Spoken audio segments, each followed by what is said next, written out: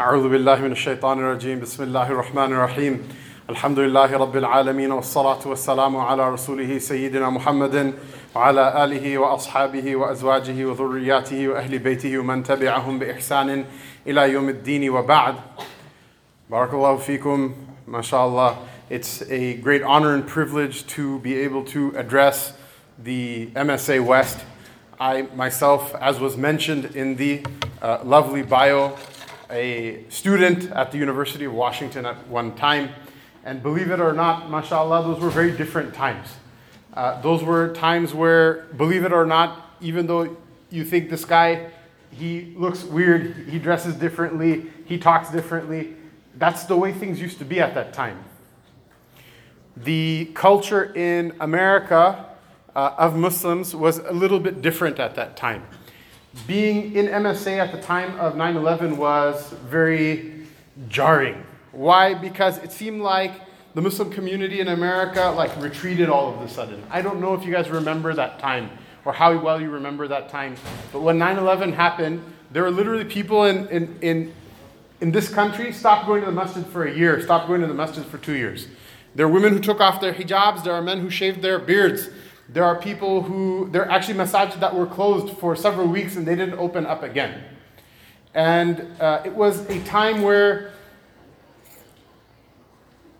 people were kind of waking up from a type of slumber that they were in, both in terms of the general population of this country with their feeling of isolation from the world, and also the Muslim community in this country, where they had to try to find out what their place was as Muslims and as Americans. What I can tell you is this: people took divergent paths. There are many people who were in MSA West at that time. Now this is what, number 8 or number 9, the conference? 21. Ajib. So I remember 1 and 2. I remember 1 and 2. And one of the hallmarks of MSA in general and MSA West in specific was what? Was that there was a spirit amongst the students that we are going to do what's right, we are going to do what we think is best, we are going to express ourselves not as an expression of what we think other people think we should be or how they think we should be. Rather, it's going to come organically from inside and it's going to project outside. Do you understand what I'm saying? There's a concern with style and there's a concern with substance. And I'm not going to tell you that the concern with style is not important. It's important. It's a sunnah, in fact, that whatever you do and whoever you go to, when you want to bring the word of truth to them and when you want to suggest something that's better, there's a way of doing so.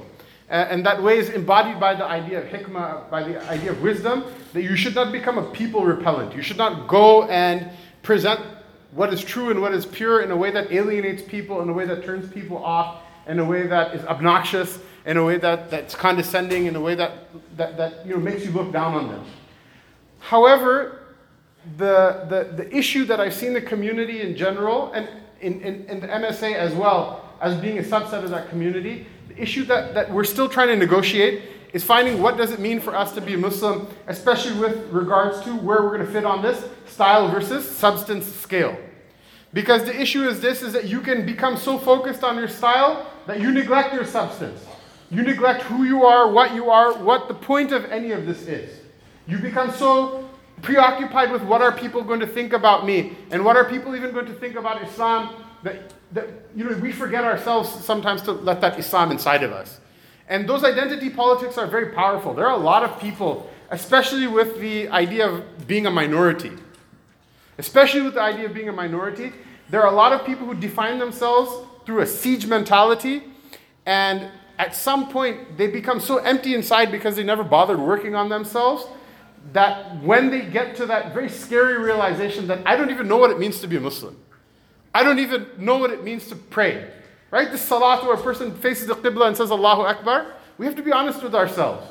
How many of us are getting madad from Allah subhanahu wa ta'ala? How many of us are getting help and our hearts are being enlightened in that prayer? And how many of us are wiping our face on the floor 2, 3, 4 times and then running? As if the salam is like a commuting of some sort of sentence that you want to get out of it and you're tortured inside. This is one example of the many things we have to ask ourselves.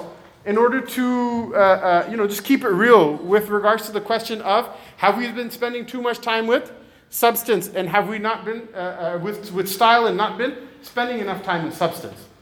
And I'll tell you this, that my study of the sunnah of the Prophet ﷺ, the lives of the companions radiallahu ta'ala anhum, and the lives of every generation that upheld the standard of deen and the standard of spirituality, the standard of justice, the standard of ihsan, which is a level higher than justice.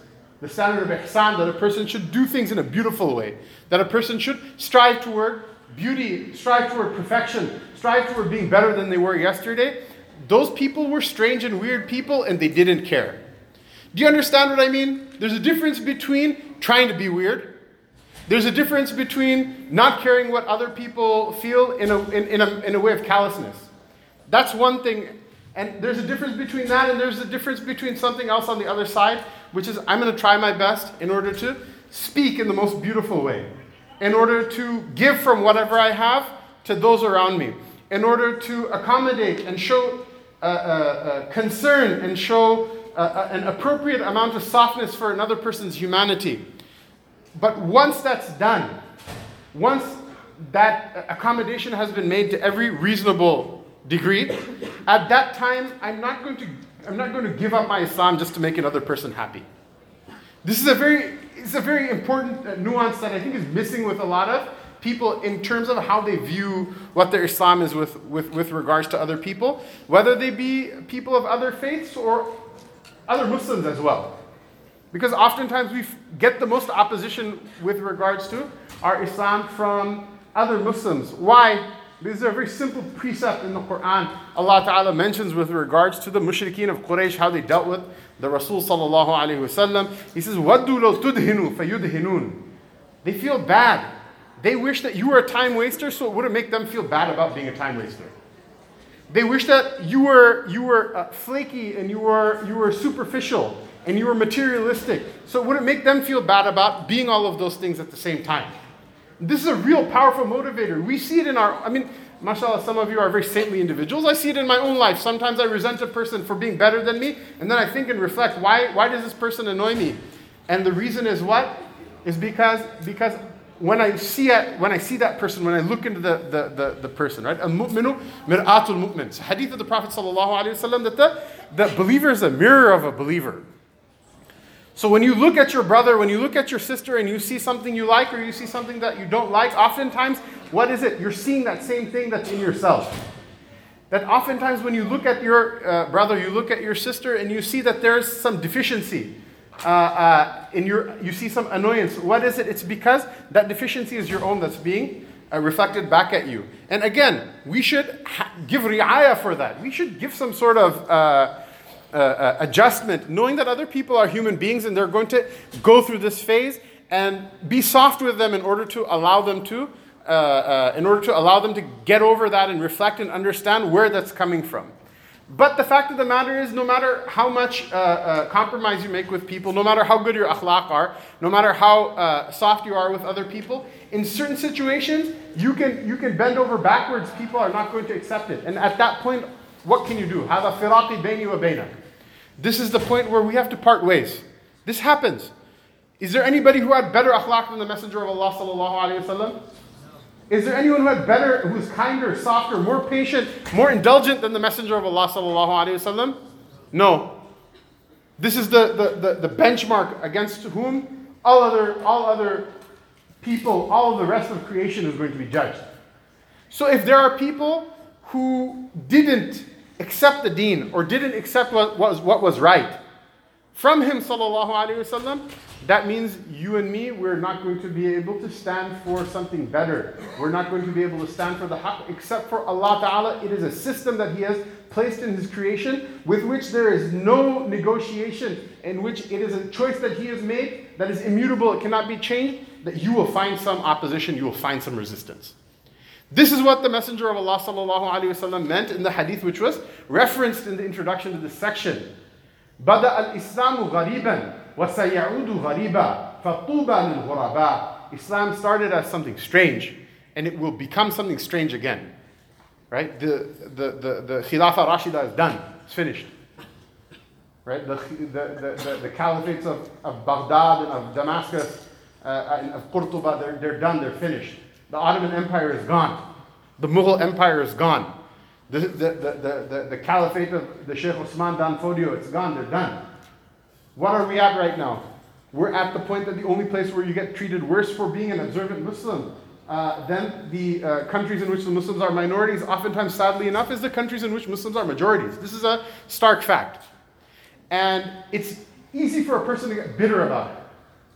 So all these people are horrible, all these people don't care, they're all a bunch of hypocrites, they're this, they're that, they're the other thing. It's easy to get upset about it. It's easy to get upset and it's easy to curse other people out. Think about the one sallallahu alaihi wasallam through whose tears those people entered into the deen, and it will temper your inside internal anger and your internal angst and your internal rage in order to kick those people out, in order to write them off. Do you understand what I'm saying? It's easy to see people and write them off. Sayyidina Umar ibn al-Khattab radiallahu anhu was literally on his way to assassinate the Prophet sallallahu alaihi wasallam when he became Muslim.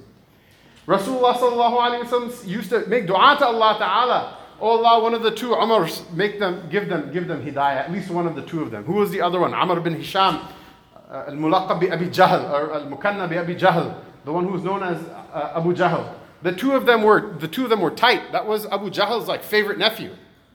He was his protege. The two of them were on the same page. They literally were on the same page to the very hour that he took Shahada and became a Muslim. And the Messenger of Allah sallallahu alaihi wasallam still, despite what, accepting his difference, accepting his strangeness, accepting that he was different from other people, he counterbalanced that with what? With not giving up hope in people. These are very difficult things to do. Each of them is a burden that could break a person's back. And Allah Ta'ala wishes for us and is pleased for us to carry both of them. And Allah Ta'ala, la yukallifu Allahu nafsan illa wus'aha. Allah Ta'ala doesn't burden a soul more than it can bear. He wouldn't want us to bear this burden if it wasn't possible that we were able to bear it. And so this has to do with what? Fatuba lil ghuraba. Glad tidings to the stranger, the person who carries his gham with them, the person who carries his heartbrokenness with them inside of their heart. While other people are worrying about cars, while other people are worrying about money, while other people are worrying about what clothes they're going to wear and what food they're going to eat and how they're going to post it on their Instagram account and on their Twitter and on their Facebook and Snapchat. Wallahu alam, all the other stuff that's happening. MashaAllah, I've become a dinosaur now. I'm an old guy now. I'm no longer cool, MSA guy. In fact, any of you who know me from back then knew that I wasn't even cool back then, mashallah. Really, I wasn't. I remember mashallah, we have our Zaytuna guys here. Right? I wasn't cool. All the kids who could afford to go to the rihla, they wouldn't talk to me, And then, mashallah, somehow, through my poverty and through my strangeness, I kept going to all of these different places. We studied. We didn't study when we studied on woven straw mats and in the desert, and weird insects are getting up on you, and weird animals, no electricity, none of that stuff. I just kept going down this path until one day, instead of going to the rihla as a student, I was invited as a teacher. This is the fadl of Allah subhanahu wa ta'ala. Yu'tihi man yasha. Fatuba lil ghuraba. Glad tidings to the strangers. If you want to know, then how are you going to be able to maintain that? Because this is one of those things nobody's going to want to do. Nobody in their right mind. There's some majaneen for the sake of Allah. There's some crazy people for the sake of Allah ta'ala. Yeah, they're already, Rasul sallallahu alaihi wasallam said, I'm going to do it. And it's done. The deal has been sealed. The rest of the talk is a waste of your time. But a majority of people, the aql, the intellect has a place as well. Person's like, I don't know if I want to do this. It sounds like, okay, there's some benefit in it at the end. I don't know if I want to go through all of that. That sounds really difficult. That sounds really harrowing. If you have this thought in your mind, it's because Allah Ta'ala gave you some hikmah, some wisdom. There's a surah Luqman in the Quran. Who is Luqman? Luqman was an Abyssinian slave. He was an African slave that was owned by one of the rich, wealthy people of Banu Israel. And so they found he was a very pious man. And so he used to like to pray and make dhikr and things like that. So they would give him some time off. He'd go read the Torah and, study and whatever. And he became the most learned man of Banu Israel. Allah Ta'ala loved him so much that he sent the angel Jibreel to him one day. You can look in the books of tafsir. He sent the angel Jibreel to him one day and said, Allah Ta'ala loves you so much that he offers you, if you wish to, he'll give you nubuwah, he'll make you a prophet. He'll what? He'll give you nubuwah and he'll make you a prophet. So Sayyidina Luqman, alayhi salam, he asked the angel Jibril, he says, is this a command or is this a choice? He said, it's a choice. Allah Ta'ala offered it to you. He said that I've seen that the burden of this responsibility is so much, I don't know if I can bear it. So if Allah Ta'ala is not displeased with me then I'll pass. Then I'll what? Then I'll pass. This is a type of wisdom I think a lot of people lack nowadays, because we live in the society which is like a successor of Rome. So like, anyone here read Julius Caesar when you're in high school or otherwise? Right? What was it? Anyone know sisters read Julius Caesar? No? Brutus, Casca, remember all those guys? Right? What was the thing that killed Caesar? It was his ambition. His ambition was completely unchecked. We consider that a value. We celebrate people with unchecked and unbridled ambition. So Sayyidina Luqman alayhi salam, he's like, no, thank you. And so Sayyidina Jibreel alayhi salam came back to him. He says that Allah Ta'ala saw the decision that you made. And he didn't chastise him. He said, Allah Ta'ala saw the decision you make and He's pleased with you. He's pleased with the wisdom with which you made this decision. And He has gifted you out of happiness an increase in wisdom. That's why He's known as Luqman al-Hakim. And then He took the same nubuwah, the same prophethood to Dawud alayhi salam. Dawud alayhi salam accepted it. Later on, he found out what happened. He said, Allah Ta'ala, forgive this Luqman. He knew something I didn't know. If I had known then what I know now, I also would have declined it as well. So if this is your mindset, you're like, you know what, this whole stranger business sounds wonderful for like more pious people, more people who have chronic cases of pietitis. I'm not trying to do that right now. Because how am I going to be able to do it? How am I going to be able to do it? The way you're going to be able to do it is through what? Through the dhikr of Allah subhanahu wa ta'ala. Rasulullah sallallahu alayhi wa sallam said, it's a hadith narrated by the Mustadrak, by Hakim in his Mustadrak, and by Imam Ahmad bin Hanbal in his Musnad, by Bayhaqi, and it's a Sahih hadith narrated by Sayyidina Abu Sa'id al-Khudri radiyallahu ta'ala anhu, that the Messenger of Allah sallallahu alayhi wa sallam said, أكثروا ذكر الله حتى يقولوا مجنون. أكثروا ذكر الله حتى يقولوا مجنون. Make so much remembrance of Allah subhanahu wa ta'ala, make so much remembrance of Allah ta'ala until the people say what? He's crazy. He's crazy. And who's the first person who did that? Rasulullah sallallahu alayhi wasallam. What did they say? Sha'irun or majnoon. They said this person, he must be a poet. He's just like speaking fancy words. Or he must be completely out of his mind. He must be completely out of his mind. But what's the secret in there? The secret in there is what? It's not that wanting people to think that you're crazy in and of itself is an objective of the deen. Far from it. In fact, try to conceal this kayfiyah, this state of yours, if you ever should reach it. Try to conceal the state of yours from other people. Don't burden other people with it. Rasulullah sallallahu alaihi wasallam, he was taliqul wajh, and at the same time, he's mutawasil al-ahzan. Rasulullah sallallahu alaihi wasallam, he was the one. Mutawasil means what? That one grief wouldn't leave him except for another one came to him. Some relative would die, one of his companions would die, he would be injured somehow, some injustice would happen, they would lose something, they would lose a battle, something would happen. He was mutawasil al-ahzan. One grief wouldn't let go of him except for another grief would come over him. But at the same time, he's the one it's his sunnah to what? That even a smile is charity. That when you meet your brother, when you meet your sister, you should meet them smiling. What does it mean to do both of those at the same time? So what does this hadith mean? That make the dhikr of Allah Ta'ala so much until what? Until the people think that you're majnoon, you're out of your mind. The secret in it is what? The secret in it has to do with the power that's there in the mention of the name of Allah Ta'ala. The power that's there in the taking of the name of Allah Subhanahu wa Ta'ala. Allah Ta'ala says what? Allah Ta'ala says in His book, He says, وَاذْكُرِ اسْمَ رَبِّكَ وَتَبَتَّلْ إِلَيْهِ تَبْتِيلًا. I'm not a hafiz, mashallah, so I just know short surahs, so I quote the ayahs from the short surahs, mashallah. You have some hafaz over here, jazakumullah khairan, hafizuna wa hafizat, mashallah. وَاذْكُرِ اسْمَ رَبِّكَ وَتَبَتَّلْ إِلَيْهِ تَبْتِيلًا. يعني انقطع إليه انقطاعا. ذَكَرَ يَذْكُرُ in Arabic, it can mean to remember something or it can mean to mention something. Here it doesn't mean remember. Have you ever come across a person who said, what's the name of the God we worship again? I forgot his name. Maybe, okay, one of the Asma al-Husna, somebody forget. Nobody forgets the name Allah. Muslim, kafir, nobody forgets the name of Allah. Nobody. Allah Ta'ala commands, take the name of your Lord. Here, dhakara means what? To say it. To say it. Take the name of your Lord and cut off from everything else completely. وَتَبَتَّلْ إِلَيْهِ تَبْتِيلًا. It's maf'ul mutlaq, لِلتَّأْكِيد, right? That tabattal ilay, cut off from everything. Shut the lights off. Make everything quiet. Shut your phone off. Stop talking to people. Stop looking at people. Stop thinking about people. وَتَبَتَّلْ إِلَيْهِ تَبْتِيلًا. That dhikr of Allah Ta'ala that a person does. Allah Ta'ala says in His book, He says, وَاذْكُرِ اسْمَ رَبِّكَ فِي نَفْسِكَ تَضَرُّعًا وَخِيفَةً وَدُونَ الْجَهْرِ مِنَ الْقَوْلِ بِالْغُدُوِّ وَالْآصَالِ وَلَا تَكُونُوا مِنَ الْغَافِلِينَ ولا تكونوا ولا تكونوا من الغافلين, right? ولا تكون من الغافلين. That mention, take the mention and take the remembrance of your Lord inside of. I told you I was in a hafiz, right?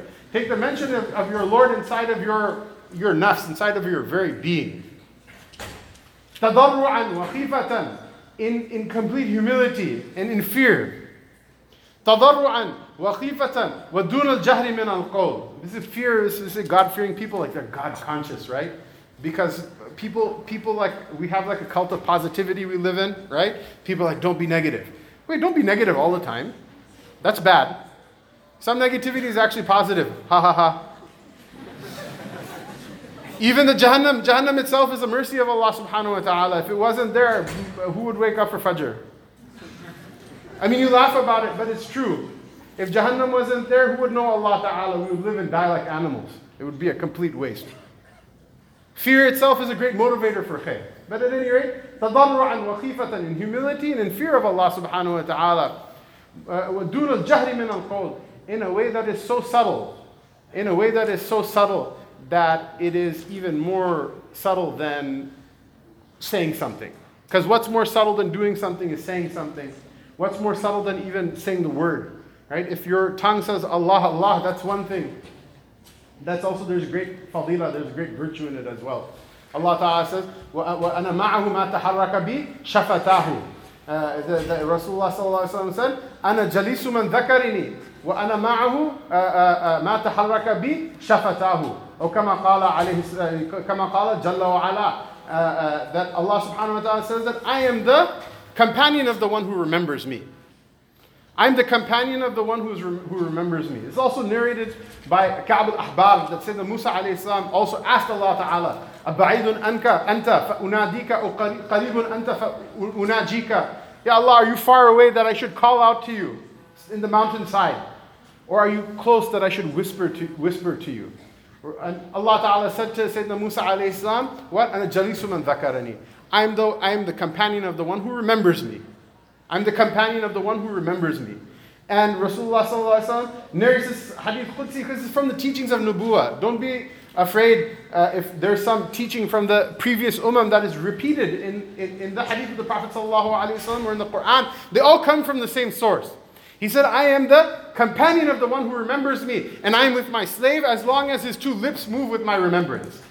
But this is the moving of the lips and the tongue. What are we saying? Even something more subtle than that. How do you get to the more subtle level? The person who says Allah, Allah again and again in their day. The person who says La ilaha illallah again in the day. The person who's walking from class to class reciting Quran. That person, the remembrance of Allah Ta'ala is there on their tongue. If they focus on it with their heart, they'll get it. A person will focus so much on the divine name in every single breath to the point where even when the tongue stops, the dhikr keeps going. This is a very powerful lesson for the person who wants to take heed, which is we live in a very materialistic society. So in a materialistic society, what will the hierarchy be? What's an action of the hand is more important than the speech on the tongue. And what is the speech on the tongue is more important than the state that's inside of the heart. But the logic of iman and the logic of faith teaches a person that the person who carries this state around in their heart with them wherever they go, that person has a superior station with Allah subhanahu wa ta'ala than the person who the dhikr is merely on their tongue. You understand what I'm saying? So what's the munasabah? What's the connection between these two? That a person should make the dhikr of Allah Ta'ala so much that the people say that that person is majnoon, is you will not be able to carry this burden. You will not be able to carry this burden until what? Until you have the power that comes with the remembrance of Allah Ta'ala. And the person says, okay, this guy is going to tell me some stories about the Sahaba now, or some stories about whatever. Salahuddin Ayyubi vanquishing the Crusaders from the Masjid al-Aqsa or something like. No, we're not there yet. We're not there yet. So I'll give you a story that all of us can relate to in terms of lack of piety. Right? What's the lowest common denominator? Who's a person that every one of us could say, at least I'm more pious than that person? Who? Donald Trump. Okay, keep going. Keep going. Iblis. Jazakallah khairan. MashaAllah. Right? Turn off the lights. Which of you feels sometimes as evil or more evil than Iblis? Turn off your lights. Thank you. Anyone? There, I see one light in the back. I see one light.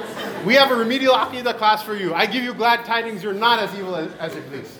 Most of the time. It averages out. The average is not as evil as Iblis. Alhamdulillah, mashallah. Right? There's a hadith of Tirmidhi in which it's a hadith narrated by Imam Tirmidhi, in which Sayyidina Jibreel came to the Prophet ﷺ and addressed him by name. He said, Ya Muhammad, lo ra'aytani. He said, O Muhammad alayka salatu wassalam, if you're able to see me on the day that Banu Israel crossed into the Red Sea. If you're able to see me on the day Banu Israel crossed into the Red Sea. He said that once the Banu Israel went into the ocean, Fir'aun is not an idiot. He sees the sea parting in front of him. Right? That there's a dry path in the middle of the sea, and there's two sides of the sea that are being supernaturally held back. And so Jibreel alayhi salam came to Fir'aun in the form of his general, and he says to him, aren't we going to go in? Aren't we going to go in after them? He said, "Are you crazy? You out of your mind? Do you see what's happening right now? You think I'm stupid? I'm going to go in after them?"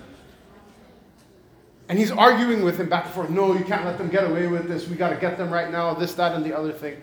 He's trying to convince him, and he's just not buying any of it. So Sayyidina Jibreel alayhi salam told the Prophet sallallahu alaihi wasallam, he said, at that time, I took my stick out and I hit his horse so hard that it took off galloping into the sea. And then his armies followed in after him.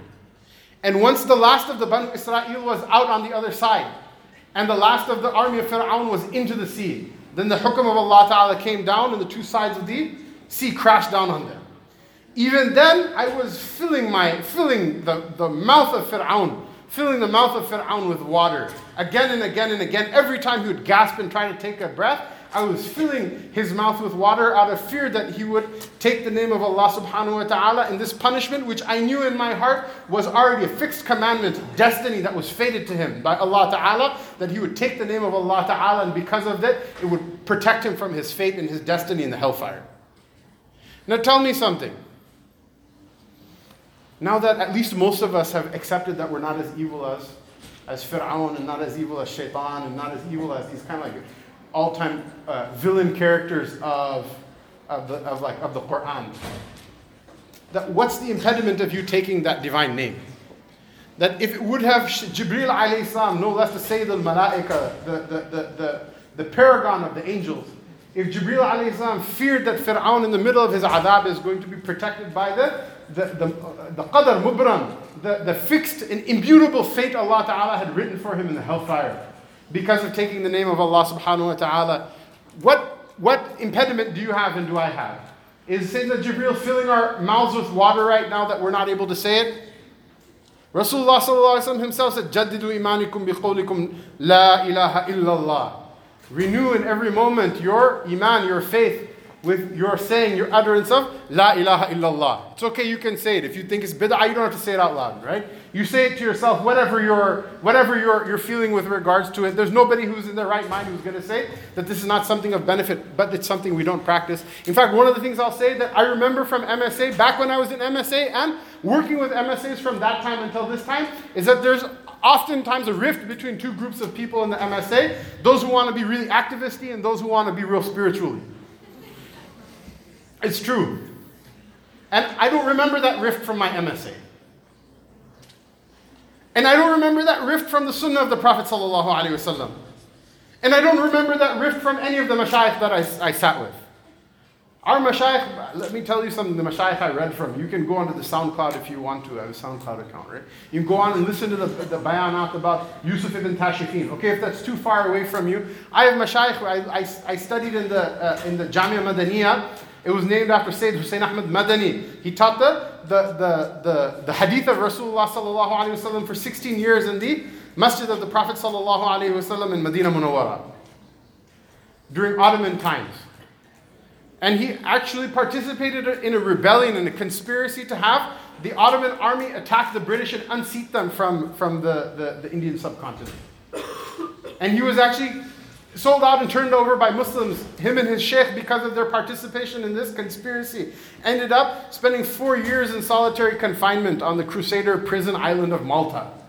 Malta is where they used to send prisoners because it's in the middle of nowhere. To this day, like all of these, what you call the refugee boats that leave from like Libya and things like that, they try to stop at Malta because it's in the middle of the Mediterranean. It's very hard to access, and it's hard to access anything else from there. So if you're in the middle of the Mediterranean, you're going to sink. It's like the closest thing to you.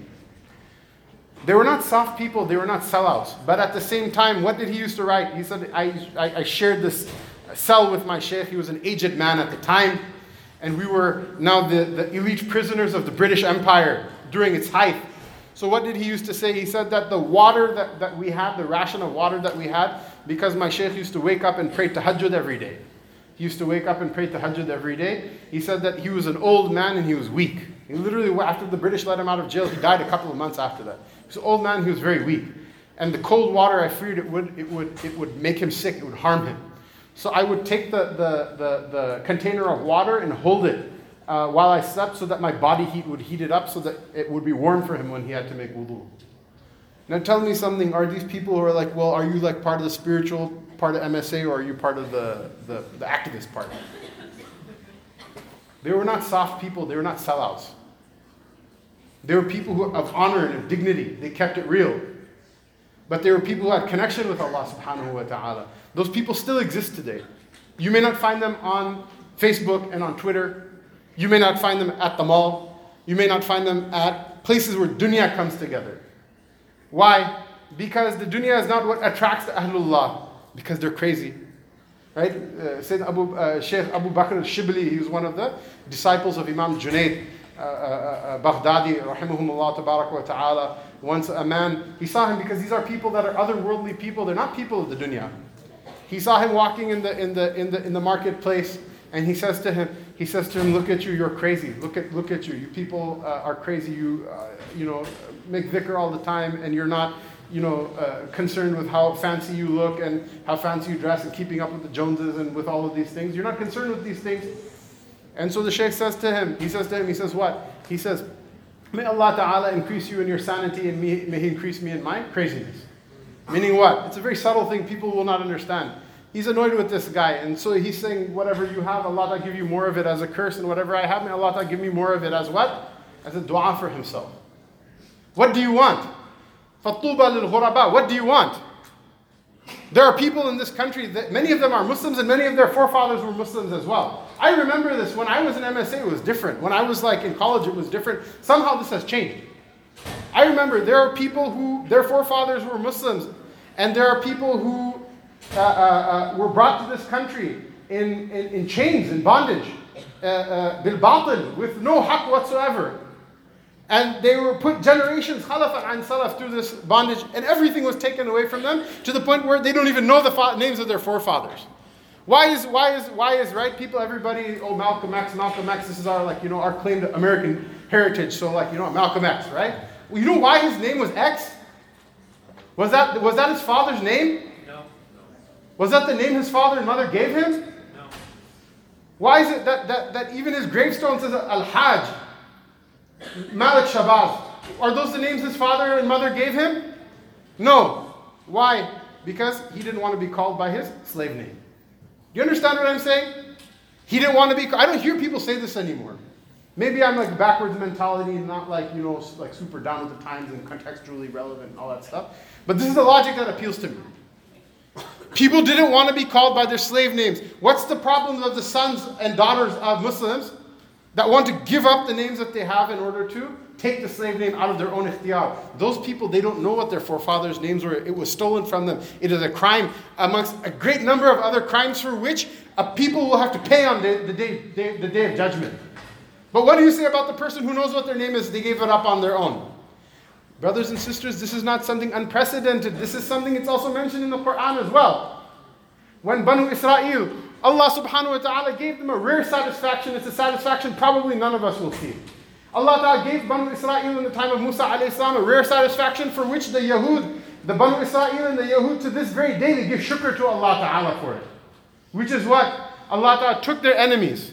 Took the enemies of Allah and His Anbiya alayhimus salam, and took the enemies of the people that perpetrated so much zulm on them. And most people, in order to see God's vengeance, one of the names of Allah Ta'ala is Dayyan. What does Dayyan mean? Dayyan is the one that takes vengeance for every wrong. Maliki Yawm ad-Din. Maliki Yawm ad-Din means what? Yawm ad-Din is not the day of religion. Yawm ad-Din is the day of justice. That's one of the meanings of Deen.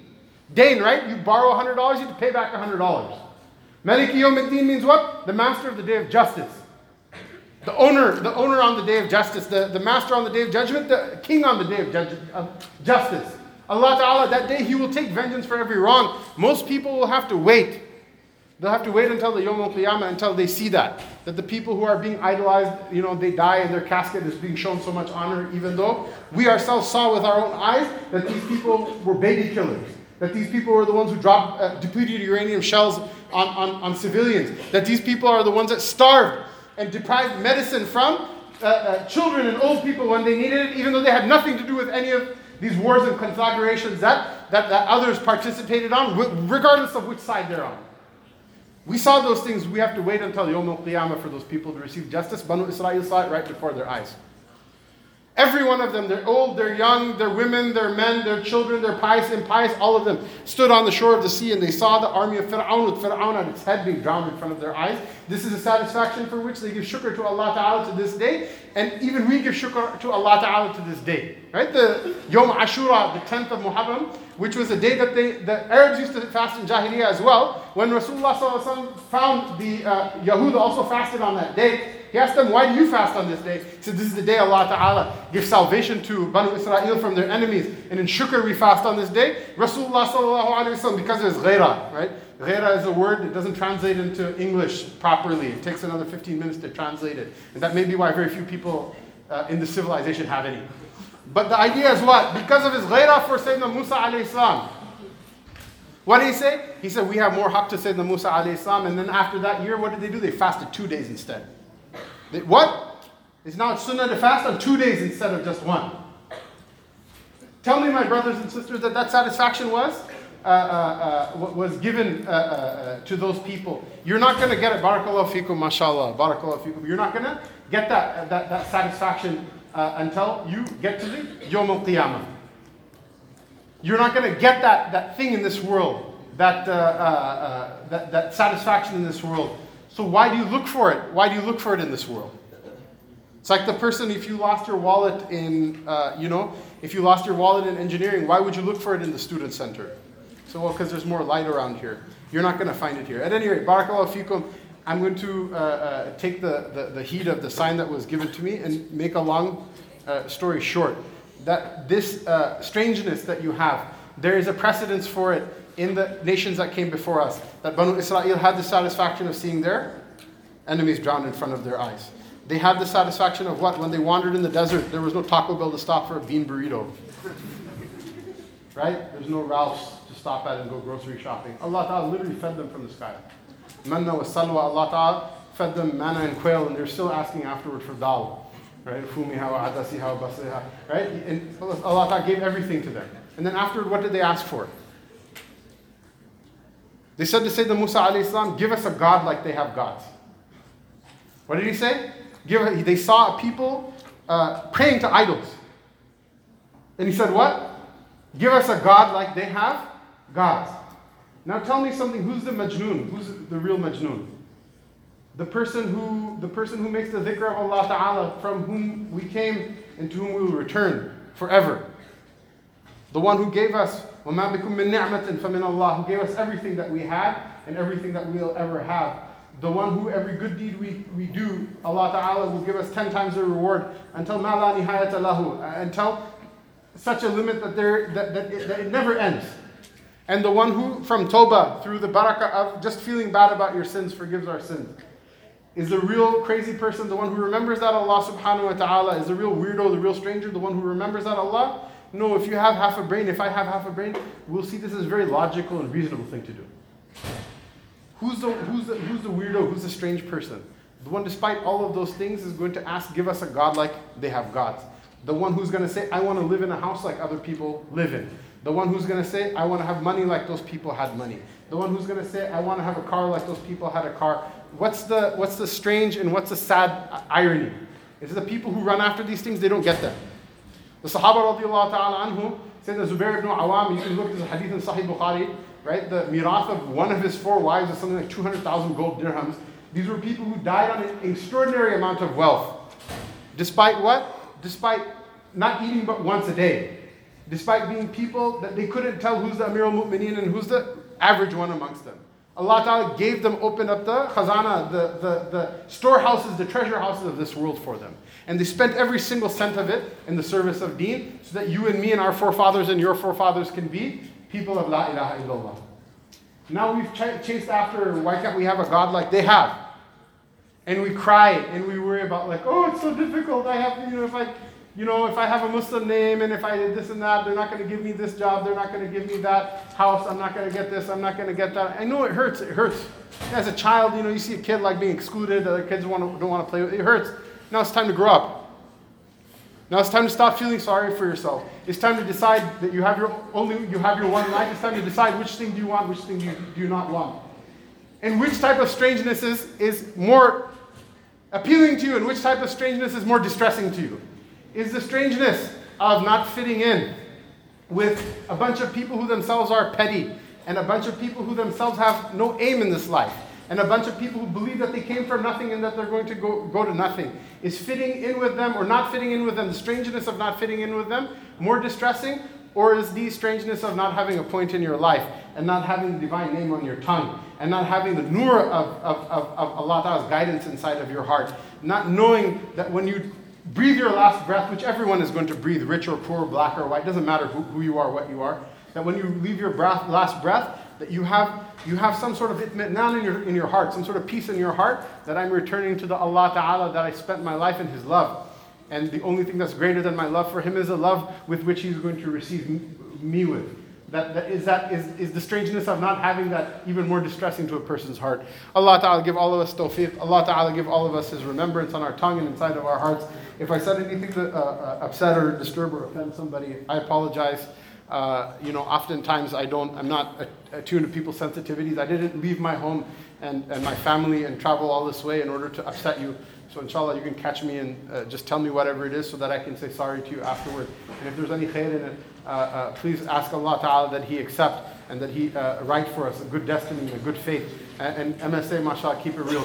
Don't do the weak sauce, inshallah. Keep it real. Barakallahu feekum. Takbir! Sallallahu ta'ala wa Rasulih Sayyidina Muhammad wa ala alihi.